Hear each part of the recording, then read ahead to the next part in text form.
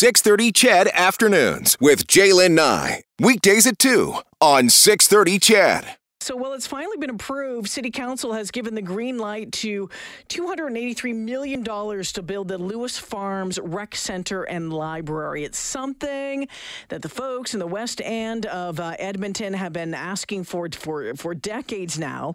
Ward Nakota-Iska Councillor Andrew Knack says he knows it comes with a pretty big price tag. I know it sounds odd. It's such a large dollar amount project, but when we spread it out over the borrow that we do, so we have to acknowledge there's still a cost when you borrow, but in terms of actually the immediate impact, it's quite small. Yeah, so to fund the project, Council approved $282.9 million in tax-supported debt over the next 7 years, and that is going to have a tax levy impact of just over 1% spread out over the construction period. Should let you know that $41 million also approved for the Northside Coronation Park Rec Center. You know, it's interesting. I was talking with someone today from Calgary, and they said, and I was talking about how long it has taken to get to this point. And they said, well, hey, you know what? Edmonton is far and ahead, in his opinion, of Calgary in getting stuff like this done, getting these type of facilities done, because in his words, Calgary is lagging so far behind. So he said, good on Edmonton. Rebecca Goldsack is the past president of the Lewis Estates Community League she was in that role for about 8 years, says this is a long time coming. Hi, Rebecca. Hello, thanks for having me. Yeah, you betcha. How excited are you? I said that I could nearly cry when I found out the news. It was very exciting. Why is, you say you could almost cry. Like, I explain to me and to my listeners about why it's that emotional for you, why this is such a big deal. It really comes down to it just being a community hub. Lewis Estates has been around since 1993, and up until this point, we've had nobody has a community hall. We don't have a place to meet. I'm having to drive to Spruce Grove for my children to go to swim lessons.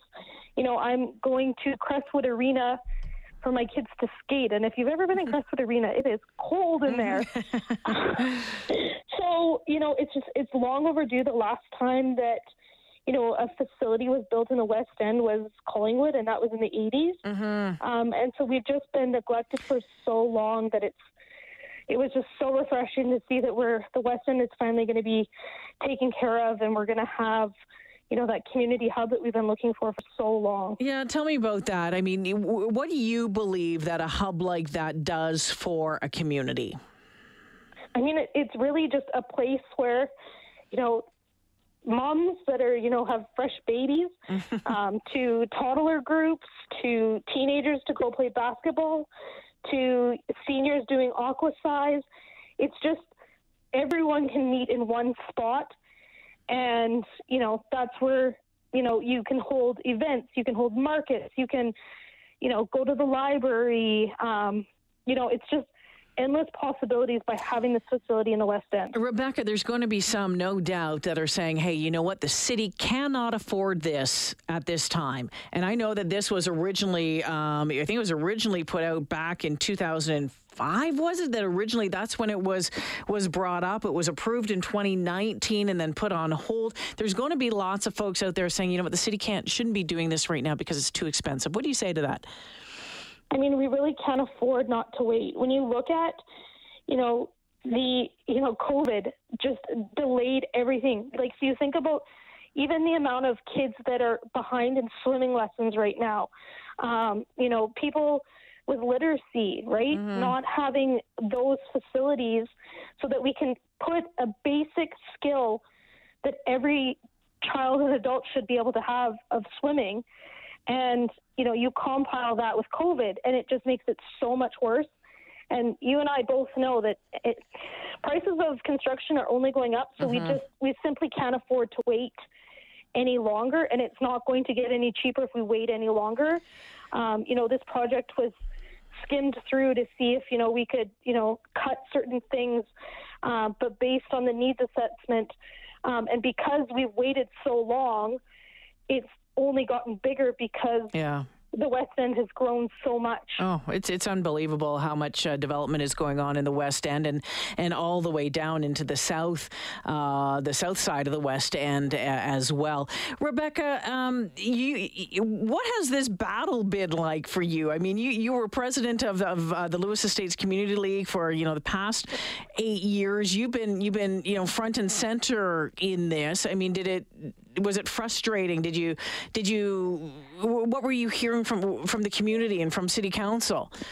I mean, definitely there was frustrations. I mean, just the fact of the back and forth, right? You get to a certain stage, you go through all those public engagement sessions, you're on the advisory committees and, planning all this stuff. And then you go to council and they say, yeah, we're going for it. And then 6 months later, they're like, nope, we don't have any money left. It's the back and forth that, that has been really difficult because, we thought, it's done back then. And unfortunately, I mean, I understand why it was done, but at the same time, it's still hard for, my kids are 5 and 3. I started this project even before I was pregnant. So, I would like them to be able to go, before they're adults. So, that plays into it as well. Where exactly is this going to be located? So it's in between on 87th Ave goes to Weber Greens Drive, and then it goes to 92nd Ave. So it's in between Rosenthal and Secord, just about 220th Street. In 92nd Ave. So, Rebecca, your kids are 5 and 3 right now. They estimate that this isn't going to be open until 2027. Your kids will be, 12 and 10 by then. Will it be just as exciting then as it is now, or even more so? I think even more so, right? Because they're boys. They have lots of energy, and we'll be able to use the facility for so many different purposes. I can definitely see myself spending a lot of time there. Well, you know what, Rebecca, I know a lot of folks in the West End of Edmonton pretty thrilled with this news, and we'll continue to watch and keep folks updated as the construction, as the holes start to be dug, and then when we can open it up in a few years from now. Thanks for joining me this afternoon. Thanks for having me. Yeah, take care. Rebecca Goldsack is the former president of the Lewis Estates Community League. And, think about where you live in the community, in that community rec center. What is it like? What has it been like for you when, your kids were young? It's nice to go to the pool. Maybe it's nice to go to the gym. It's, there's rinks there. And we know that there is a huge shortage of rink space in this province. Not this province, in this city. We keep hearing about it. When my husband tells me about when our boys were little, and at that time they lived over in Blue Quill, but they would be going up to the base for games at 9, 10 o'clock at night. That's where they had to go. So we'll see what happens. And I know there's, a lot of concern and maybe some head scratching out there about, can we really afford it? Some people saying, can we afford not to? I look at some of this and go, We're seeing communities in the Edmonton area continue to expand out, and there's been a big push to go up instead of out. But we're seeing more and more communities, of course, being developed outside of the Ring Road. And I think that the city is going to find itself between a rock and a very hard place here in the next number of years when it comes to some important infrastructure like, police departments in those areas, fire stations in those areas. What is that going to look like? I have a subdivision coming down the 5K of road that comes down to my neighborhood. It's called Stillwater, if I remember correctly. So it's, out, in the West End, Southwest End.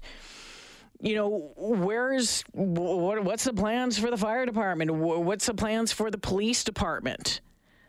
Where's that money going to come from? We know that the developer pays for a lot of, the infrastructure. But what about those basic needs when you need to go to the police station, or if you have a fire? You don't want to be waiting 20 minutes for a darn fire truck to show up. So COVID has really impacted, we know, the city budget dramatically. over the past couple of years. And I think it's going to continue to do that over the next number of years as those numbers start to come back, the transit numbers, all of that sort of stuff. But what is it going to look like as Edmonton continues to grow out? How do we ensure that those communities also have the bare necessities when it comes to safety, for instance? And I'm going to go back to police stations and to fire stations.